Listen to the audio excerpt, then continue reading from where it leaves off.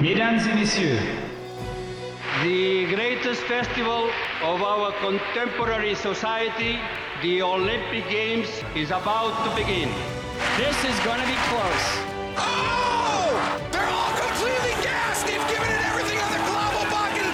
Oh, yeah! No! Oh! Brilliant, brilliant, brilliant. But that is an Olympic championship. Ready. Hello, fans of Shuklistan, and welcome to another episode of Keep the Flame Alive, the podcast for fans of the Olympics and Paralympics. I am your host, Jill Jarris, joined as always by my lovely co-host, Allison Brown. Allison, hello, how are you? I am well, though I am trying very hard not to say something culturally inappropriate How so? because of our guest today and his new book. And since we're talking Mexico City, there's just so many ways I could go wrong with this. So I'm just not going to. Okay, well then maybe we just get right to the interview. But first, we would like to give our Patreon shout out for the week, and that goes to Sarah Patton, aka Superfan Sarah. Thank you for being part of the show. Thank you for donating to the show as well. We really appreciate your help. And to find out how you can get your own Patreon, thank you, go to patreon.com/flamealivepod. Our patrons are pretty much the lifeblood of the show, as what they provide helps keep this show afloat. And we really appreciate all they do to support it. So check it out today, patreon.com/flamealivepod. All right, as alluded to, we are coming up on the anniversary of the Mexico City 1968 Olympics, and our Shukflastani author, Harry Blutstein, has a new book on the topic. It is called Games of Discontent, Protests, Boycotts, and Politics at the 1968 Mexico Olympics. We talked with him in May about some of the more unusual stories in his book. Take a listen. Harry, welcome back. It's so nice to have you back. It's nice to have another book from you titled Games of Discontent, which is about 1968 and all of the protests and struggles people had around the Mexico City Olympics.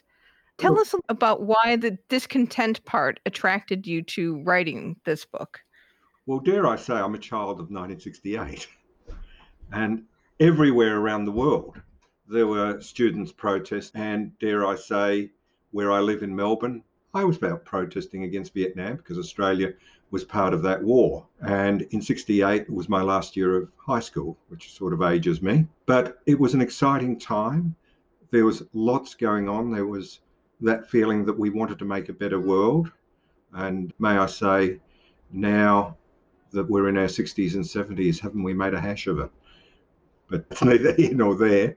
There was great idealism at the time, and there was a real feeling that we could change. In Paris, there was the uprising that almost overthrew de Gaulle. And through America, of course, we had two assassinations, which really brought people, particularly African Americans, into the street after Martin Luther King was killed and then Robert Kennedy. And so you'd understand that sports people are part of that community. And they felt very strongly about the sorts of things that were going on as well. So in a way, the Olympic Games is a single place during 16 days where the whole world is focused on. And so if you wanted to globalize your protest, that was the place to go. And this was the genius of the people who did protest there, to realize they'd have a audience around the world. I think it was very interesting that you started the book talking about the bid process and how there was an attempt, which I had never heard before, to have the 68 Olympics in East and West Berlin. Yes. To Isn't that amazing? share that, there was always that we want the two Germanys to compete together, but to actually host it was a whole other story. A lot of people forget that certainly at that time there was a lot of the idealism that had actually set up the Olympic movement, which was really built around peace.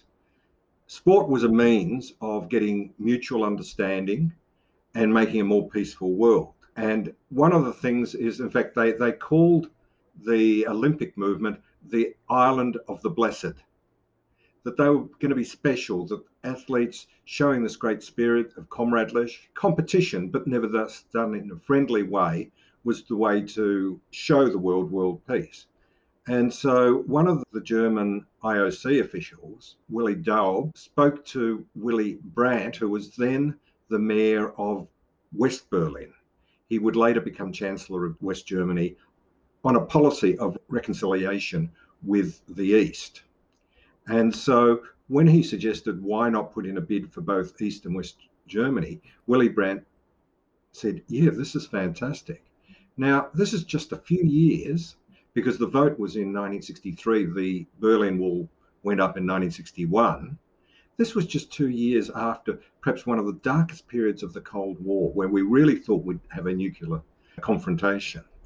And yet, here he was suggesting that East and West Berlin host the Games. Now, interestingly enough, he is not only the mayor of West Berlin, but he's the most likely candidate to run for Chancellor for the left-wing party. And the right-wing party at the time was in power. So the last thing they wanted to do was give him oxygen and a platform.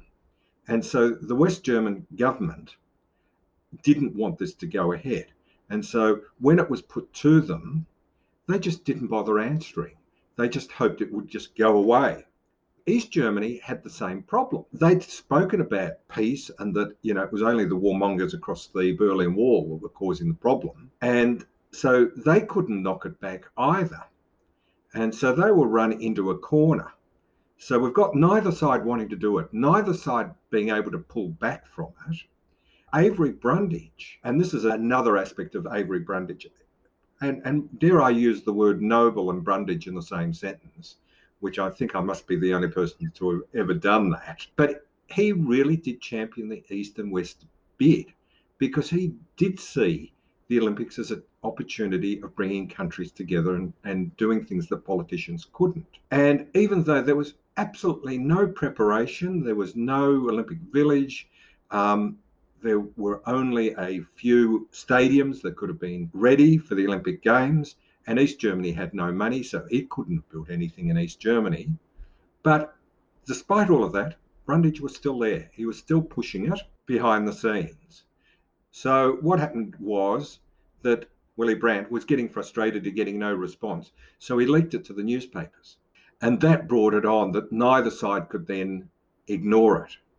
And the response of the German people was phenomenal. I have one cartoon of the Berlin Wall, and it has the politicians hiding behind the wall and a pole jumper jumping over the wall, indicating that sport can sort of get over those sorts of political barriers.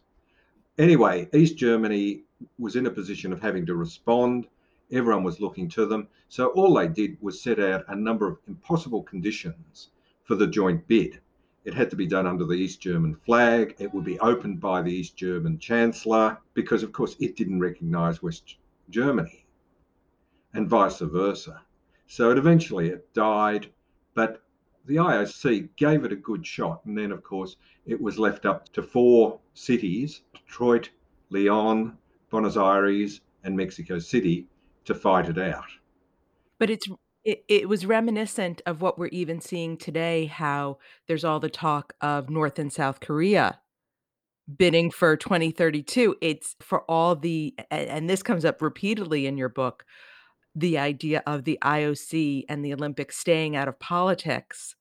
Still somehow the Olympics become embroiled in politics. That's right. I guess, and the conclusion of my book is that the Olympic movement, certainly still in 68, I don't think they pretend as much these days. It's all, the commercial has just taken over to such a degree. But certainly in 68, there was that feeling of idealism was still about. But what it was an idealism in words and not in actions. So the sorts of actions by the various people who did protest in Mexico City would be very much in keeping with that peace message of the founder, back in, 1896, the first Olympics. Yet they were ready to punish those athletes for showing the sorts of idealism that was consistent with the Olympic ethos. That's the great tragedy of the Olympic movement. So 68 is the first time we ban South Africa from participating. Not quite. They'd been suspended in 64, and then there'd been a sort of an inquiry, and they decided that they would go in 68. And this is when a protest movement that was run by a South African of mixed descent, a guy called Dennis Brutus, who was, among other things, a poet and a sports person. So he was both things. And as he was going through university, he was watching very talented black and mixed race athletes who were just as good as the whites that were going to the Olympics, yet were banned from it.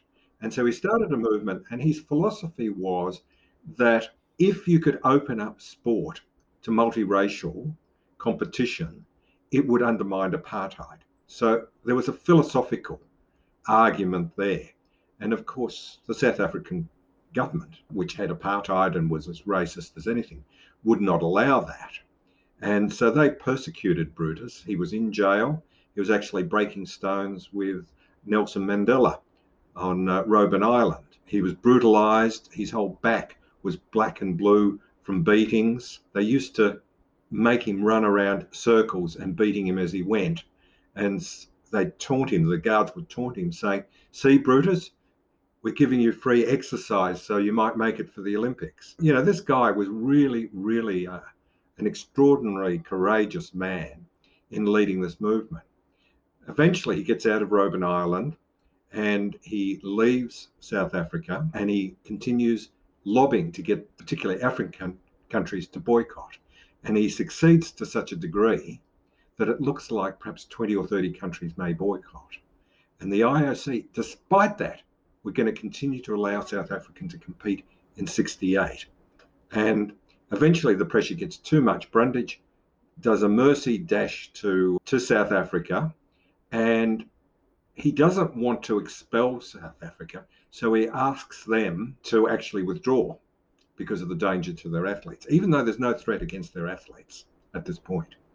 And the head of the local Olympic committee sort of said, "Look, I'd rather have our athletes attacked in Mexico City than being hung in Johannesburg, because that's what would have happened." And so eventually the IOC, after 3 votes, decides to uninvite South Africa, not because they're unsuitable, not because they're racist or because of apartheid, because of the fear of violence, which was never there. And so it was really, really quite pathetic. But what happened afterwards is really interesting. Afterwards, the South Africans, to, in a way, show that they're still part of the world community, organised their own games called the South African Games, which is held a few months later. And being South Africa, there was one set of games for the blacks and one set of games for the whites. They used a version of the Olympic rings. And in my book, I actually have a photo of a stamp that was produced in honour of the South African Games with the rings. And they invited, at least for the white games, white athletes from around the world, except that they made a couple of mistakes, and they accidentally invited a Chinese German boxer and then quickly uninvited him, and a Maori from New Zealand, and they quickly uninvited him. And then there was the problem of the local town where it was going to be held. The stadium was segregated. And so that was going to be a bad look, because they were trying to say, well, you know, we're tolerant of the races and we just have a, you know, they don't mix too much, but, and so on. So the government actually had to lean on the local council to allow it. But of course, the non-whites were all behind barbed wire and, you know, with a bad view of what was going on, and none of them bothered turning up. Why would they? What's so interesting to me about this story is that we see echoes of it going down into subsequent Olympics. So in 76, there's a huge boycott by African countries. In 80 and 84, when the US and allies boycott, and then the Soviets and allies boycott, they too staged their own sort of mini Olympics. Right. So 68 feels like all these political and country gestures related to the Olympics begin. It's the start of so many different things. And of course, all the protests. Exactly right, Alison. And, you know, that's why it's such an important Olympics. And in a way, the Smith Carlos, you know, the photograph of the salute, has dominated, and we think that's all that happened. But as you say, there was a lot more. There were protests by athletes, there were boycotts or threatened boycotts that were successful. And you could say that the expulsion of South Africa and its demoralisation, and part of the South African Games was to try and counter that demoralisation, was the end of the regime. Because Brutus was right. Once you lost that legitimacy in sport, that was more important to South Africans, white South Africans, and really led the way to eventually them handing over to Mandela and the end of white dominated rule. So yeah, look, it's phenomenal. And of course we haven't dealt with the Mexican students, and they also used the opportunity to protest in the street. Yeah, so And that's a big part of your book talking about so this was like happened so much at American universities at the time, a student exactly, protest. And what specifically were they protesting against? we talk about 1968 as, the period of student protests around the world. They were everywhere, Paris, Berkeley, throughout Europe, Japan, and in Mexico City. The difference is that they didn't have the same objectives. And in a way, and this is the great irony, the Mexican students were looking for the same freedoms that Americans had and American young people had. And so they were a long way behind. It was basically a one-party system. The government had been there going right back to the Mexican Revolution. The Mexican Revolution was a time of idealism, and what was called the Mexican Revolutionary Party, I haven't quite got their exact name there, was supposed to keep that ideals of that revolution alive. And by 68, they hadn't. They were corrupt. There was a wider gap between the rich and the poor. Democracy had really gone. It was a one-party system. So they had real reason to protest. And so it had started spontaneously the previous July, where some high school students had protested and had been beaten down by the riot police. And the reaction of the Mexican government was over the top. So at one point, the students locked themselves into a building, and so the riot police got a bazooka and blew the doors off. And all the protests after that were met violently. So the students weren't doing very well. They were being marginalised as communists and all the other sorts of abuse that they could get from the government. And the society, the general, older people, the generation gap existed, and they were very uncomfortable with the sorts of demands of the students. And then it really came up to the Olympics, and the students thought, here is our opportunity to be seen by the world and to embarrass our government. Now, a lot of the students actually supported the Olympic Games. A lot of them actually worked for there. And one of the women who actually gets killed was wearing her Olympic uniform because she was one of the hostesses. But she also supported the student movement. And they met on the 2nd of October, so 10 days before the opening ceremony. And the government was determined that this would be the last protest. Brundage had sent a letter to the president who said, if there's any more protest, we may pull the Olympic Games at the last minute. And so what actually happens following, Brundage should take some responsibility and the IOC should. So the president decides this is going to be the last protest.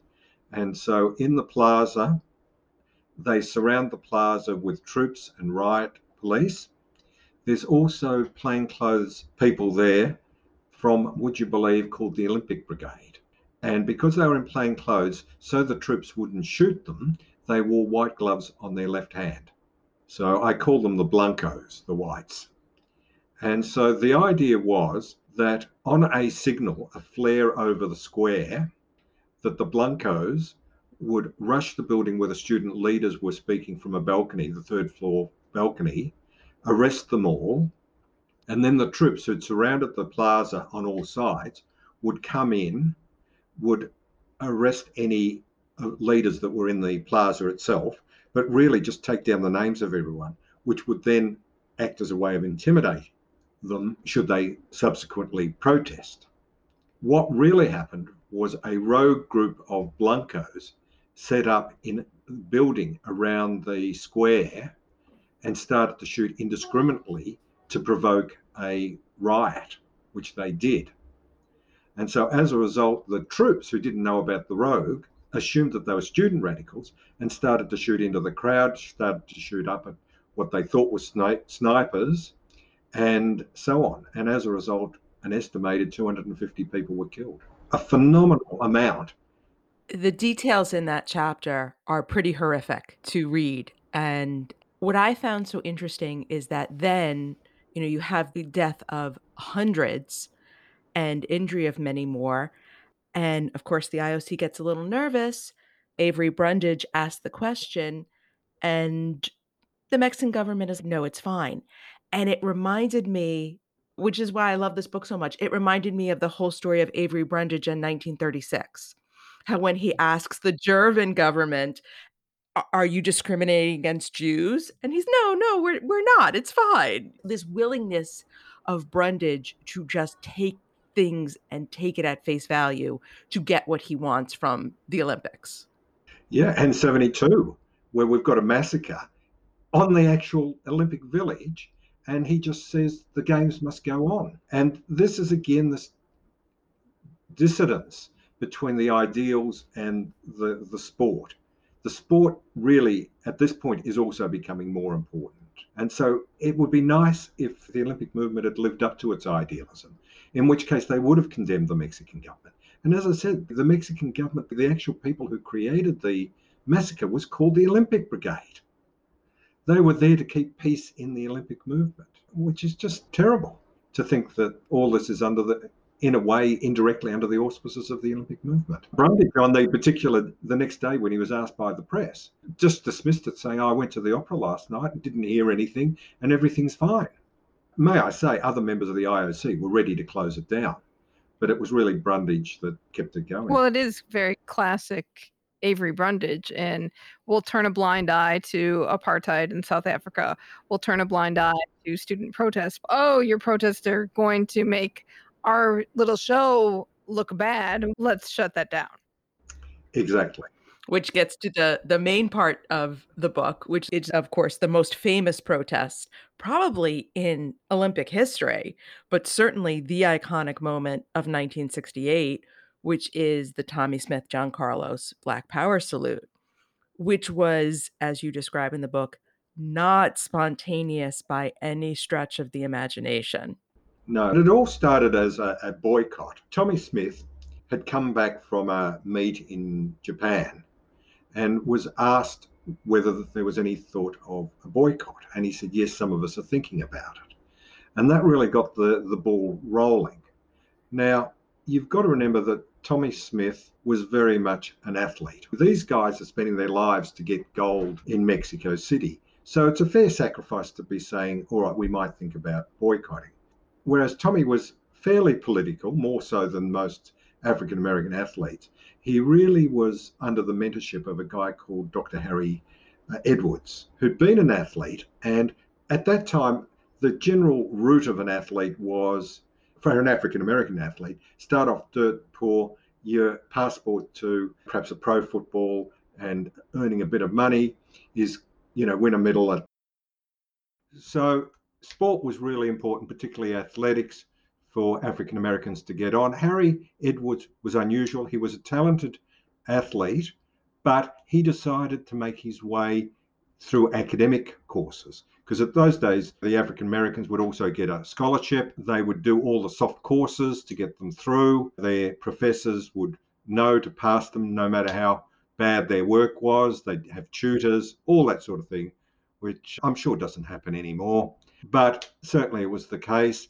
Harry Edwards said, no, I'm going to make this on my own. I'm going to do serious subjects like sociology, and didn't want to allow him at first. And eventually he broke through, and they said, if your grades drop, you're back out to doing, the soft subjects, which he dismissed as badminton 101. And he did well, and he ended up getting a job at San Jose as a part-time professor, was a great mentor to the African American athletes. And it was called Speed City because there was a lot of very talented athletes. There was Tommy Smith, there was Lee Evans, who sadly has just died, and later on John Carlos joins them from East Texas. So they're all together at this one university? Exactly right. And they're under the tutelage of Bud Winter, a very talented coach. And Harry Edwards is organising protest. He has this idea, a little bit like Brutus in South Africa, that, Americans are glued to their TV screens between 1 and 6 p.m. watching sport. This is the time when we can get to them and make an impact on them about that not all is well in Black America. And so he organised, at the time, Tommy Smith comes back from Tokyo. Harry Edwards is organising his first protest, which is a boycott of the first football game of the season. It succeeds. San Jose, the president there, calls for an inquiry on discrimination against African Americans at the university, and it was real. There were real problems there. It's 68 after all, and there were changes. And so Harry Edwards had chalked up a success, and then he moves on to talk about the boycott that had been first mooted by Tommy Smith, and he starts organising it. He travels around the country trying to get athletes on board, and he creates what's called the Olympic Project for Human Rights. And the idea is it's not just about African American and racism in America, it's about human rights everywhere. They talk about apartheid in South Africa, although to be quite honest, they didn't have a clue what was going on in South Africa. And there's a real split among the athletes because some athletes are agreeing with Edwards that they should boycott Mexico City. Other athletes are saying, no, we want to race and win. And that in itself would be a protest. And then there are other athletes saying, look, I'm an athlete. I've trained my whole life for this. I just want to go compete, which sounds awfully familiar. It does. Even the athletes who said we'll boycott, and if you carefully read the comments by Tommy Smith and Lee Evans at the time, they were more or less saying, we're happy to go too. Their lives were built around Mexico City. Even during the protest meetings, Lee Evans, 400 metres, was scribbling on a pad the times he wanted to get in Mexico City, world record times. So they were split within their own minds, even the ones who were for the boycott. It was never going to happen, really. And in a way, thankfully, for their own cause, it didn't happen, because the absence of people in Mexico City would not have been noticed. Or as they marched in, there still would have been some black athletes who would have attended. And so there might have just been a comment, some of talented American athletes are not in the team, and that would have been the end of it. And they would have sacrificed a lot for all of that. And thankfully, they decided to protest this the way they did, in a way that was amazingly photogenic. So we're gonna skip ahead. There's a lot of interesting pieces in the book leading up to when the athletes are in Mexico City. So we'll let people read that part. But we get to Mexico City, and the African American track athletes are discussing, what are we going to do when we race? Are we going to not actually race? Are we going to do something on the podium? You get the night before the 200, Tommy Smith and John Carlos know they are medal favorites and still haven't made a decision as to what they're going to do. Not only that, there's also dissension with their wives. Both Denise Smith, Kim Carlos, and Linda Evans are very radical, much more radical than their husbands. If you see photos of them at the time, they've got the big afros and so on. And they're saying to their husbands, what are you going to do? And their husbands are being very ambivalent. And they say, well, perhaps we won't shake Avery Brundage's hand on the podium as a snub, which is hardly a photogenic protest, as what eventually happened. And so what happens is, in the face of their husbands' intransigence or reluctance, because all of them want to win gold medals, that's their focus now. Having gone through everything else, they're ready for a token protest, but they don't want to lose their medals because of a protest, and they're focused on the next day. And so the wives hop into a taxi, go downtown to a department store in Mexico City and buy up as many black objects, scarves, gloves, and so on. And they come back and say, do something. And so the guys run their race. Tommy Smith comes first, Carlos comes third, an Australian, Peter Norman, comes second, and they're all down in what's called the Athletes' Lounge under the stadium, waiting for the call to return to the stadium to get their medals. And they're there for about 45 minutes. They get ready for the medal ceremony, and then they sit down and say, what are we going to do? And this is where there's a great dispute between Tommy Smith and John Carlos. John Carlos says, it was all my idea. Tommy Smith says, it was all my idea. Neither of them say it was all our wives' idea, and we wouldn't be talking about it had it not been for them. Peter Norman is listening. Peter Norman is an interesting character, supported black rights in Australia. Aborigines were dreadfully treated in 68, still are. But of course, it was their protest, it wasn't his protest. So he listens carefully to him, and it's only through his testimony, I was lucky to actually find a tape recording he gave just before he died. And it actually tells us whose idea it was in that athletes' lounge 45 minutes before the race. Do I make you read the book, or will I tell you? Oh, we should read the book. But I want to say, I think it's interesting. When we hear a lot about Peter Norman, or like the legend that we hear in the United States, is that, yes, he's wearing the OPHR badge, but he doesn't know anything else. And it just seems like he's just brought along and then is pretty naive about the whole situation, and then goes back home and is vilified in Australia. Whereas he seems to, through your research, he seems to have been a lot more integral, and there's a lot more 3D-ness to him and fully fleshed out, and especially learning about how he was concerned about the rights of the Aboriginals in Australia too. I had more sympathy for it. Peter Norman, as you say, was more than just a sports person. He was very religious. He was part of the Salvation Army. And just to give you a little bit of geography, I live about a mile away from where he used to live.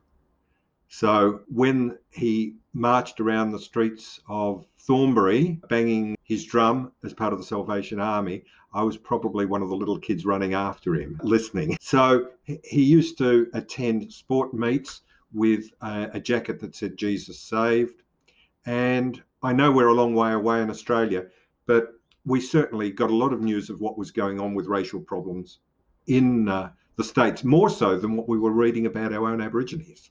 But there were freedom bus rides in Australia as well, and he would have been very well aware of those sorts of things. So he had probably a more sophisticated understanding of what was going on in America than Smith and Carlos did of South Africa. Can you just talk a little bit about what race relations in Australia at that time looked like? Okay. It was very much patronage. We didn't have the same sort of white supremacy because there were so few Aborigines. They really lived outside the cities. There were small, and I wouldn't even call them ghettos, but concentrations of Aborigines living in inner suburbs, often in slum areas. They only got the vote in 1967, the year before. They were only given citizenship rights through that referendum, which was passed overwhelmingly. It was sort of benign neglect rather than racism in Australia. A lot of famous footballers were playing at the time, but at the same time, they suffered from racism from both on and off the field. I won't pretend it was not a racist society, but it was a casual racism rather than the sort of hatred that you get in the States at the time, where the N word had enormous impact. But Peter Norman was not unaware of this issue, not just what was happening in the United States, but personal in his Oh, own yes. country. Yeah. It made sense to him what Carlos and Smith were talking about. Totally, totally. And being part of the Salvation Army, he would have dealt with Aboriginal communities here. So, no, his depth of involvement may well be greater than their involvement, if you like, at a political level or understanding. So, anyway, they're sitting in the thing. They decide on the gloves. Carlos hasn't bought his gloves. So for the guy who said it was all my idea, it showed a certain amount of neglect, absent-mindedness. And now Peter Norman pipes up and he says, why don't you wear one glove each? And they say, yeah, why not? And that's what happens, which is why when you see Tommy Smith, considering they're his gloves, he gets to wear the right one and Carlos gets to wear the left one. And at this point, Peter Norman says, look, I support you guys. What about one of those badges, to indicate my support, the Olympic Project for Human Rights? And they say, no, you're not getting ours. It's part of our outfit. We're wearing it. And so as they go onto the field, they bump into a rower, Paul Hoffman, who has supported the boycott movement while he was back in the States. Harvard rower, he's white. Peter Norman says, can I have that badge, when he notices he's wearing it? And Paul says to him, are you going to wear it on the stand? And Peter Norman says, you betcha. And so he gives it to him. And the rest is history. He's part of that protest. And I think Carlos and Smith really respected him because he had no skin in the game of joining their protest, yet he was going to be punished as a result of it. And he, even though he's the best runner, 200 metres running up to the 1972 Olympics, they don't select him. What's so amazing is that, we're going to talk about some of the other protests that were done, but the Carlos and Smith protest has become this larger than life moment because of that iconic photograph and the image that just zoomed around the world the next day. And you have a whole chapter at the end talking about how the visual power of that was so 1968 because we were being televised. There were so many reporters, and that image made the protest. The protest would have been forgotten without that image. That's true. And it was incredibly lucky that the photographers were there because at this point, no one thought anyone was going to protest or it would be pathetic. And the ABC that was broadcasting it, the producer there, all of a sudden when they marched onto the ground, saw that they were wearing one black glove. And he quickly got his camera crew there in place. The thing was over. No one ever broadcast anything about the medal ceremonies much. And all of a sudden the camera crew were there. I've seen the full footage and you see them marching onto the field with their glove and a single shoe. And they get to the stadium and there is two protests. The photo that you all associate happens when the national anthem is played, but they actually raise their fists to begin with as before they're actually given their medals. And they hold up their fist in one hand and their shoe in the other. And may I say, that is the first case of a sponsored protest because the shoe is a Puma shoe and they've been paid by Puma. And that photo people never see. And once again, we get hints of things to come. Lord Kalanen, who was the IOC president during the Moscow boycott, was involved in the medal ceremony. The Marquess of Exeter, who was very involved in 72 and 76, is part of the ceremony. And we start talking about shoe contracts as part of that protest. Exactly. And, it was the first visible, all the athletes were getting money from the shoe companies, Adidas and Puma. And Smith and Carlos were the only ones brave enough to actually say, we're getting money from these people and we appreciate it. And this is not divorced from what their protest was all about. Because of the amateur rules, they were particularly difficult for African American athletes. They had no family money behind them. They weren't middle class, coming from middle class families. So Smith and Carlos, both of them who were married and had one child each, as did Lee Evans, who's the third member of the protest, if you like, who's often forgotten. When they went away to compete, they were not earning money from their jobs, and they had to make do on $2 a day. And whereas someone like Dick Fosbury or Bill Toomey, who were white athletes, had family behind them, and they could go away for 2 weeks or 3 weeks, and they didn't necessarily need part-time jobs. For African Americans, it was a serious issue. And the money they were getting from the shoe companies was absolutely essential to sort of deal with their disadvantage. Can I indicate a story that's not in the book that you might find fun? Yeah. Okay.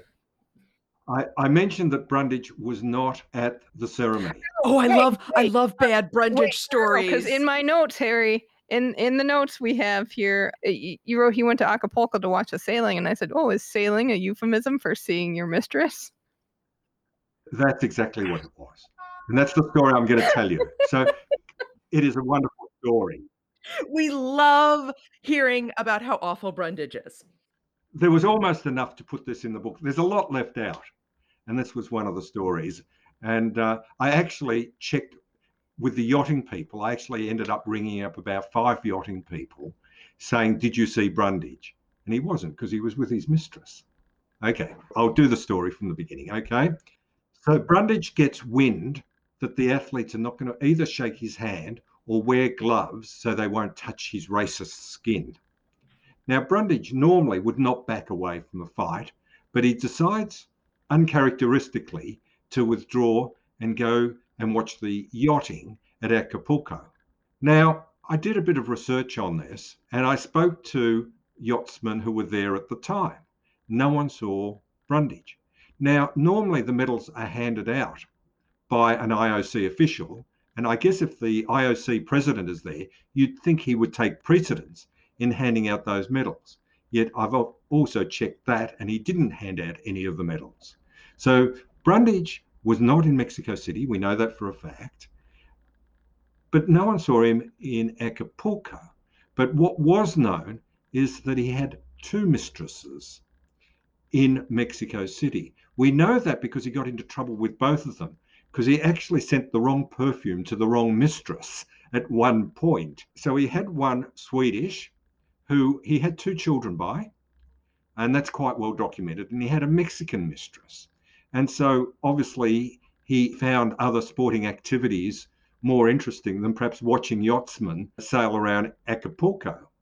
And anyway, he comes back to Mexico City when he watches the Smith Carlos protest on TV on the 16th. He rushes off to the hotel where the US Olympic Committee is, and I now have an eyewitness, a journalist who watched him leave his car, which has a young lady in the back. We don't know whether she was Swedish or Mexican, but presumably one of them.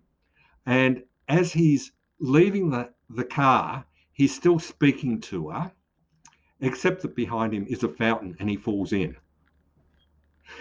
And he gets out soaking wet, in which case he then gets back into the car, has to go back to his hotel to change before coming back to confront the US Olympic Committee about expelling Smith and Carlos from the Olympic Village. That story has not been told. I told you it was worth it. Well, and the amazing thing is that it feels like maybe that increased his, and the falling into the fountain increased his anger, because he was pretty bombastic with the USOC head. Oh, totally. He wanted, the guy's basically humiliated. And don't forget, being African American was all part of it. You know what happened to the Australian, how he was dealt with. Basically, he's called in by the head of the Australian delegation, a guy called Judy Patching, Judy for Julius. And Judy Patching calls Peter Norman in and he says, "Tell us what all that was about." And he sort of said, "I got up, I got my medal, I left." And he says, "No, the badge, the protest." And he says, "The guys are right. There is a problem there, and I was willing to support them by wearing the badge." And Judy Patching says to him, "Well, I've been told to admonish you. Consider yourself admonished. By the way, have you got tickets to the hockey? I've got some spare ones." And that was how he was dealt with. Now, this is the difference between how the white athletes were treated and the African American athletes were treated. Smith and Collis had no hearing, no chance to defend themselves. They were just ordered out of the Olympic Village. Whereas Peter Norman was called in, he had a chance to defend himself, and of course his punishment was fairly, or his admonishment was pretty light, to say the least. Interesting enough, so was Paul Hoffman called in, and he also had an opportunity to defend himself, the white rower who'd given Peter Norman the badge. And he was more or less asked, your race is coming up, will you protest? Give us an undertaking. He said, "I'll give you an undertaking." And he walked out without any punishment. That's Olympic justice for you. And in a way, that is as much a story as the protest. So there were several other less famous protests by African American athletes, Lee Evans, Wyoming Attias, but they were in that same genre of wearing a certain item. But the other big story you focus on is Vera Kozlovska. the Czech gymnast. I definitely want to spend a good amount of time talking about her because her whole story just kind of, I think, encompasses 1968 so well. That's right. So just a little bit of background. In 68, in January, the reformist government of Alexander Dubček comes in, and we have the beginning of what's called the Prague Spring. Talk of democracy, censorship is abolished. People are able to, buskers are playing jazz and pop music on the streets, which wouldn't have happened under the Stalinist government that was before. And there's a great flowering. The cafes come alive with political discussion, and it's fantastic. But all the surrounding Stalinist governments and Brezhnev in the Kremlin are horrified because part of the program is socialism with a human face. They didn't particularly want socialism to have a human face. They wanted to have their own faces on it, which were fairly autocratic. And so by the middle of the year, there are threats of invasion. And so a number of intellectuals get together. They see Dubček starting to waver. And so they produce a manifesto called the 2,000-word manifesto. And they want to build up support for it by getting well-known personalities to sign it. And one of those people is a gymnast called Vera Kaslovska. And she's won, I think, 3 gold medals at the previous Olympics. And she's expected to reach her peak in Mexico City. Everyone knows of her. And that signature was very, very important. One of the other signatures on the 2,000-word manifesto is Emil Zatopek, 2 gold medals in Helsinki. And so athletes are very important to provide support for political movements, particularly in Eastern Europe, where there's no other focuses of public figures, if you like, because of the oppressive societies they're in. And so she signs this, she continues to train, and they go off to a training camp in the mountains several hundred miles from Prague. And on the 21st of August, she hears jets overhead and people are running through the streets saying the Russians are coming, literally. She hops onto a bike and cycles into town, and then there is a confrontation between troops and a tank in the middle of the little village near her training camp. And everyone knows Vera Kaslovska. She, just to give you a bit of a feel what she looked like, big blonde bouffant hair, and it was in the days where gymnasts looked like women, not like little girls. Well, she was 26 by the time she competes Yeah. in Mexico City, and she's absolutely stunning. Exactly right. And she's more or less the last of the women to actually win a gold medal. And so she comes into town, everyone knows who she is, and she's confronting these troops. You know, this is a very brave action. This is the sort of spirit of 68 that's real. And she goes back to the training camp and she's told that because she signed the 2,000-word manifesto, she may be arrested. And so the local Forest Commission official whisks her off to a isolated cabin in the mountains. And she still believes that Dubček, who was the reformer, if he stays in power, she'll still be allowed to go to Mexico City, and she continues her training. Except that she's got no equipment, so a log becomes her balance beam. A mossy field is where she does her floor exercises. She shovels coal to keep her hands calloused, which you need when you're on the bars. And she continues that way. And she listens to the radio, which has now been taken over by the hardliners. Dubček and the other reformers are whisked off to Moscow, are intimidated, and more or less said, as long as you go back on your reform movement, we will let you stay as president, but you have no power. You're basically a puppet. And much to his discredit, he accepts those conditions, comes back. Word gets to Vera. She doesn't know that he's renounced the reform measures, but he welcomes her back, and under his protection, she's allowed to go to Mexico City. Now, at the same time in Mexico City is a Russian gymnast, Natasha. I won't try and pronounce her second name, and please don't ask me to. And already the Mexican crowd have fell in love with her. And again, she had dark hair to Vera's blonde, and she had the figure of a young girl, even though she was, I think, 21. So she foreshadowed the shape of gymnasts to come. And she so charmed the Mexicans that she was called the Bride of Mexico. And the Bride of Mexico goes back to the times of the Aztecs, where they sacrificed the Bride of Mexico for good fortune. And they actually have a ceremony at the Olympic Village to declare Natasha the Bride of Mexico, except that she explains that being a good communist, she has nothing to sacrifice. And so she again charms them. She dates the son of the president of Mexico. And I have another incident where she dates another Mexican student who was going to go to a protest on the 2nd of October, but instead goes out with her. So she literally saves his life. So I will do the pronunciation for you. It's Natalia Kuchinskaya. Thank you very much. So this story culminates in something that was very familiar from your last book, The Blood in the Water polo match, where we have these two gymnasts facing off head to head, fighting for the gold medal. That's right. And there was a degree of personal animosity between them as well, which sort of added spice to the program. And so in the first three, Vera picks up gold medals. And then on the balance beam, she's beaten by Natasha, even though, in fact, the judging gets booed because it's obvious that Vera won. But of course, most of the judges are East European judges. And eventually her score is bumped up, but she still comes second. That means on the victory podium, the Soviet national anthem is going to be played. And so as she's standing on the podium, she's thinking, how will I protest? Because she didn't necessarily foresee this, okay, that the Russian anthem would be played.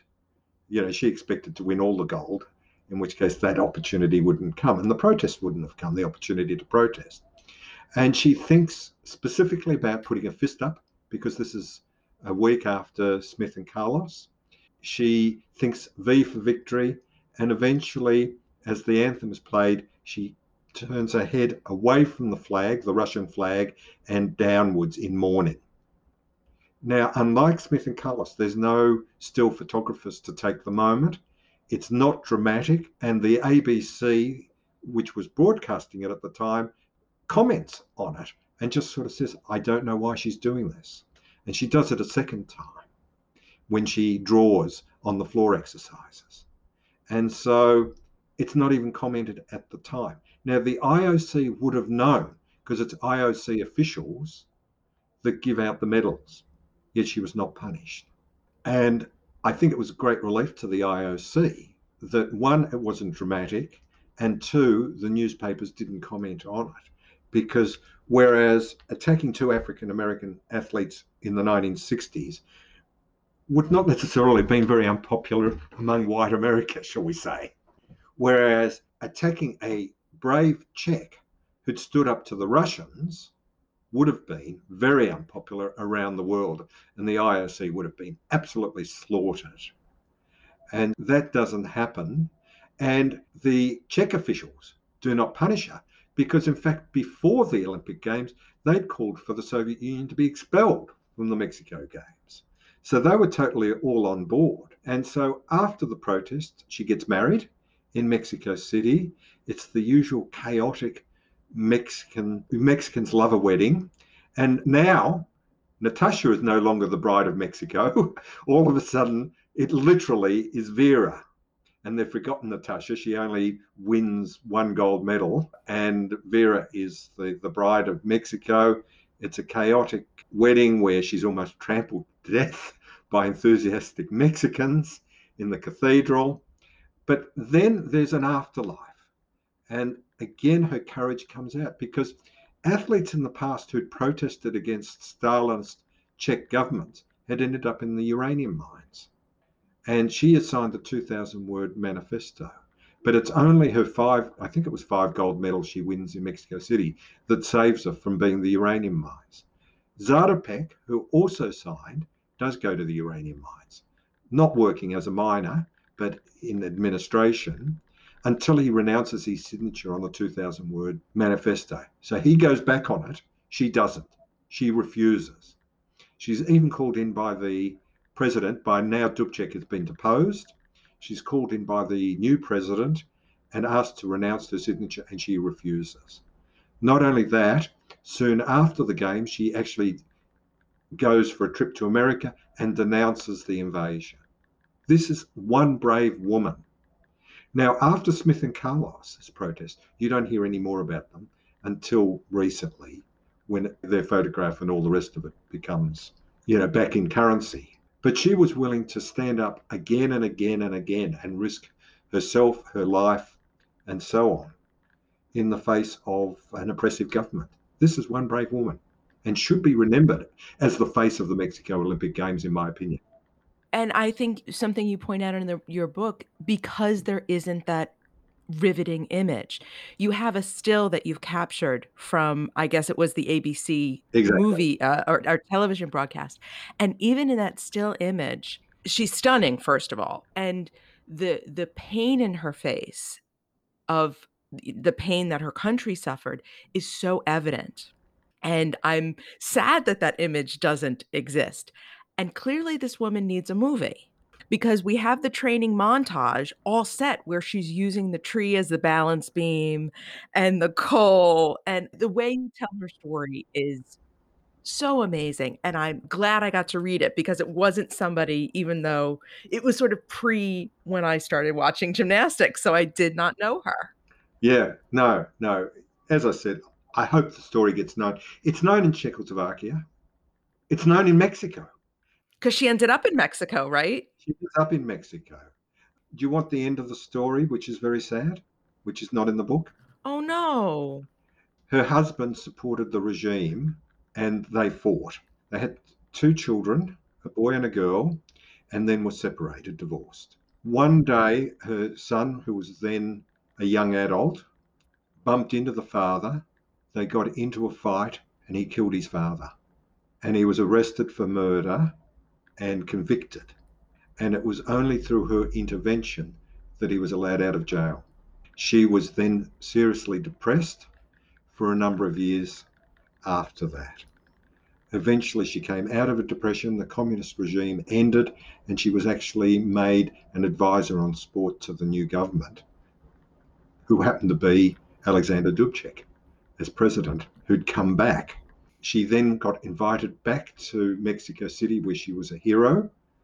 And there is a Czech documentary, and you can probably get a YouTube clip of it, of her dancing in the streets of Mexico as a woman into her 60s. So it's a bitter ending to her story. But at least she was recognised, at least in 2 countries, and I would hope perhaps more so after reading my book. So the Mexico City Olympics themselves did not have a bitter ending because, as you tell the story of the closing ceremonies, we've got mariachi bands, we have athletes breaking the rules and dancing on the infield, and there was a fiesta with just this wonderful, joyous moment where Avery Brundage just lost all control and the inmates took over the asylum and it was a full-blown party. It was. So a little bit of context, in 56, because there've been all those tensions, rather than marching in teams which could have ended up as a fight between the Hungarians and the Russians, they got all the athletes to come in mass onto the field, which was seen as the mingling of nations, the peace message and all the rest of it. And that tradition continued. But in 68, Brundage decided to end that tradition and only 8 athletes would be allowed to march in from each team. The athletes, as you've just pointed out, had a different idea about this, jumped the fence, got around the Boy Scouts who didn't look all that fearsome and joined in. And as I said, they were dancing in circles. Some of the scouts who tried to stop them getting onto the field were carried on their shoulders and thrown around. And it really was the sort of spirit of togetherness that the Olympic movement is meant to personify. And as you pointed out, it's really sad that the IOC did not see that, which showed how much it was moving away from its original objectives. The book is amazing, and I really enjoyed it. And I was very excited. There was another appearance by one of our other friends, which is Madeline Manning Mims, who we had a conversation with separately. So Jill and I both excitedly noted on our notes, oh, Madeline is is in the book too. Right. Oh yes, yes. And Olga Fikatova, or Olga Connolly, which was the big love affair in 56, also attended in 68. And in 72, she carries the flag and is almost stopped because she'd done anti-Vietnam protests and was actually handing out pamphlets in Munich against the war. You know, the protest actually did continue, but in much more low-key thing. But it is interesting when you follow through people that I've written in one book and they're still around in other books, familiar characters. And it was great speaking to a lot of these athletes. Thankfully, 68, a lot more were alive than when I was dealing with 56. Yeah, look, there's so much material in Olympic history. It tells you what's going on in politics in a way that other histories don't, which is why I found it so much fun to write. And there's all these stories that, when you dig deep, are there. And a lot of them in the book, a lot of them, as I've already told you, some of the ones that didn't get into the book are just as good, if not better. And, you know, I wish I had the space to have put them all in, but you've got to stop at some point. That's why we have a show that we just keep going. Well, that's right. And it's why I love talking to you on your show. Thank you so much, Harry. You can find Harry at harryblutstein.com, and he is on Twitter and Facebook. We will have links to those in the show notes. You can also get his book through our bookshop.org storefront. We will have a link in the show notes. Purchasing through our link helps us earn money to cover our operating expenses and upcoming coverage in Beijing. And holidays are coming, and we've all learned that you need to shop now. Well, there's this wonderful tradition in Iceland where on Christmas Eve they give each other books Yes. and they spend the evening reading books and eating skyr and coffee, I guess, because that's the thing in Iceland. So I would love that tradition to take hold here. Yes. So you can get the books at bookshop.org Yes. for all your friends and family. Make it Exactly. happen. Exactly. And you can also make gift cards happen. We're turning on that feature as well. So if you want to support an independent bookshop this holiday season, check out our gift card section.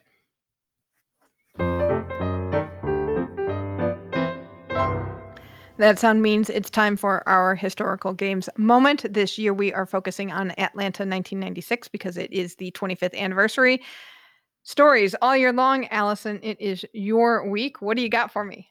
I'm actually very excited about this story. So, since we were talking politics, I came across the story of Rayed Ahmed, who was the flag bearer for Iraq in the opening ceremonies. He is a weightlifter. And he was told by the Iraq Olympic Committee, who at the time was led by Saddam Hussein's son Uday, who had a reputation for basically being an absolute psychopath. Wow, I forgot about that. Yes, do not look at President Bill Clinton. Don't meet his eyes, keep your head bowed, because the Americans are trying to destroy our country. They don't deserve any respect. So Ahmed had been at odds, let's just say, with the Iraq Olympic officials for many, many years. And The athletes' lives were threatened and their families were threatened. And then Uday would come through and just like beat people for no reason. So he catches the glimpse. He raises his eyes and looks at Bill Clinton. And that comes back later. We'll come back to this. So now you got to remember, this is only 5 years after the Iraq War, the original Iraq War, right. Okay. where Iraq invaded Kuwait. So he goes and he does his competition. And then with the help of a couple Iraqi American friends, he decides this is the moment he's going to escape and defect to the United States. So he just packs his things. He's got no papers because the Iraqi officials had taken them all. Just walks out of the Olympic Village with his duffel bag, gets into a car, and just leaves. And they get him to New York and he seeks asylum. And of course, the Iraqi officials are telling him, we're going to kill your whole family. We're going to execute your wife, all these things. Thankfully, none of that happened.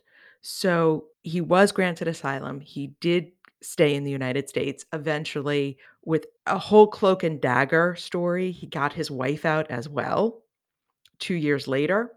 But what he said they interviewed him prior to Tokyo, the BBC did, saying, what was it about that moment that made you decide this was it? And he said that when he looked up and he saw President Clinton, Clinton is smiling and waving and just so joyful to be here that Ahmed realized that everything he had been told was a lie.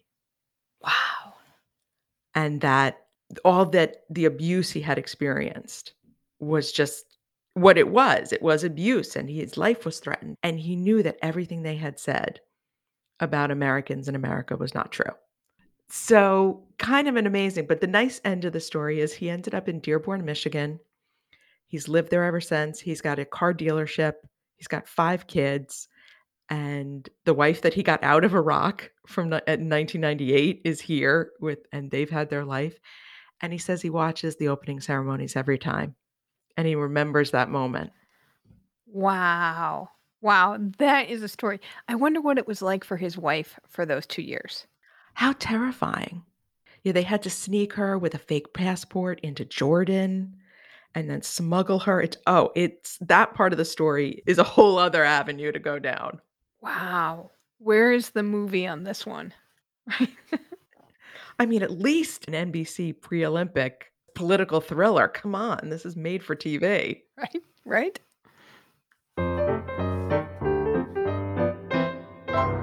Before we move on, we wanted to let you know that our merch store is open again. We will have a link at flamealivepod.com/store. We have shirts, we have stickers, we have all kinds of stuff. We have masks if you need new masks, and it's great. And we're adding designs regularly. So it's not just the logo. We have a Shukflistan design. We have a country code designs, and we take requests for designs.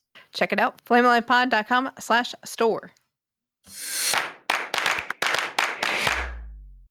Welcome to Shukflistan. It is time to check in with our team at Keep the Flame Alive. These are past guests of the show. Kelly Clays has announced her engagement via Instagram, and they gave her a surprise engagement party at the moment. It was really sweet. And she and playing partner Sarah Sponsel are currently competing in the FIVB World Tour Finals, which go on through October 10th. They won their first match against the Swiss, Dupre and Heydrich, 2-1. Water polo player Tony Azevedo will be inducted into the USA Water Polo Hall of Fame on November 7th at a lunch in Irvine, California. How has he not been inducted already? I know. I wonder if there was a time limit or if COVID messed up things, but yeah, definitely well-deserved for Tony. Pair skater Nate Bartolome competed with his new partner Katie McBeath at the Autumn Classic International in Canada back in mid-September. They placed 5th out of 7 competing pairs. The little gossip part of this is that Nate's former partner, Deanna Stellato-Dudek, and her new partner, Maxim Deschamps, placed 4th. Team Schuster, including our curler John Schuster, was on The Late Late Show with James Corden for a curling showdown. We will have a link to the video in the show notes because it was pretty funny. We did see it. And the dulcet tones of Jason Bryan are announcing at the World Wrestling Championships in Oslo. And these have been on the Olympic channel, so you can hear him in the background. And he's been posting videos of his hotel room.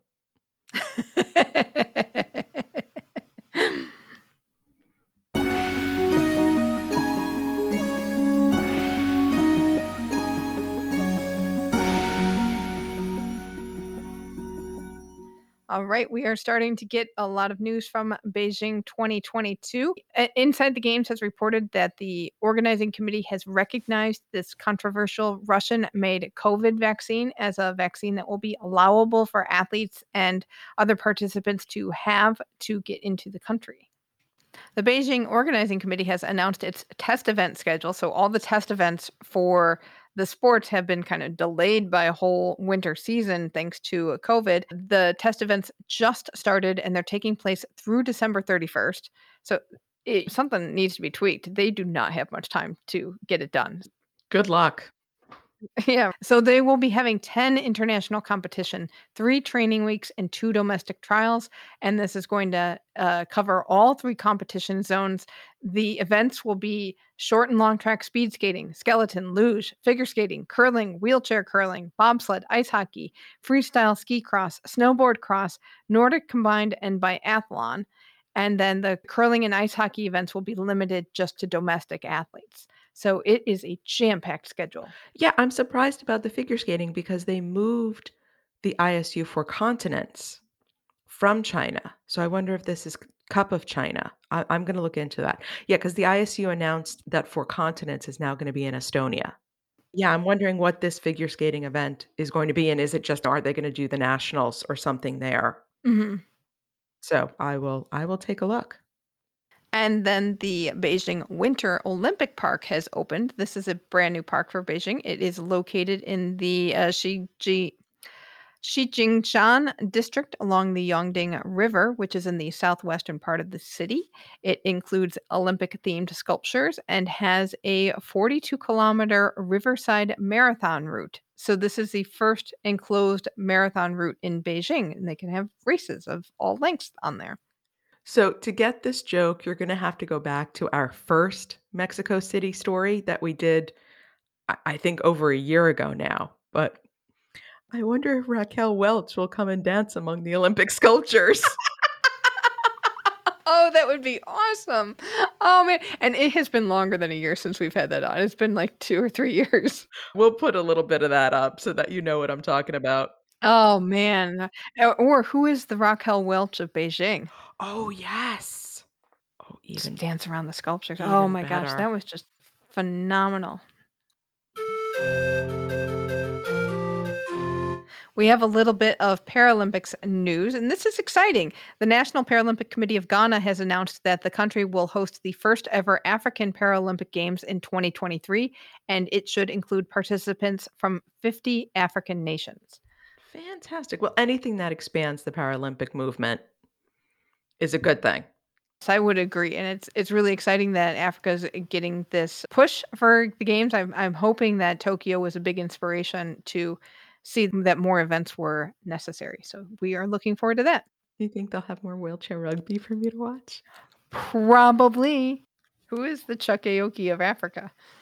There's only one Chuck Aoki. Come on.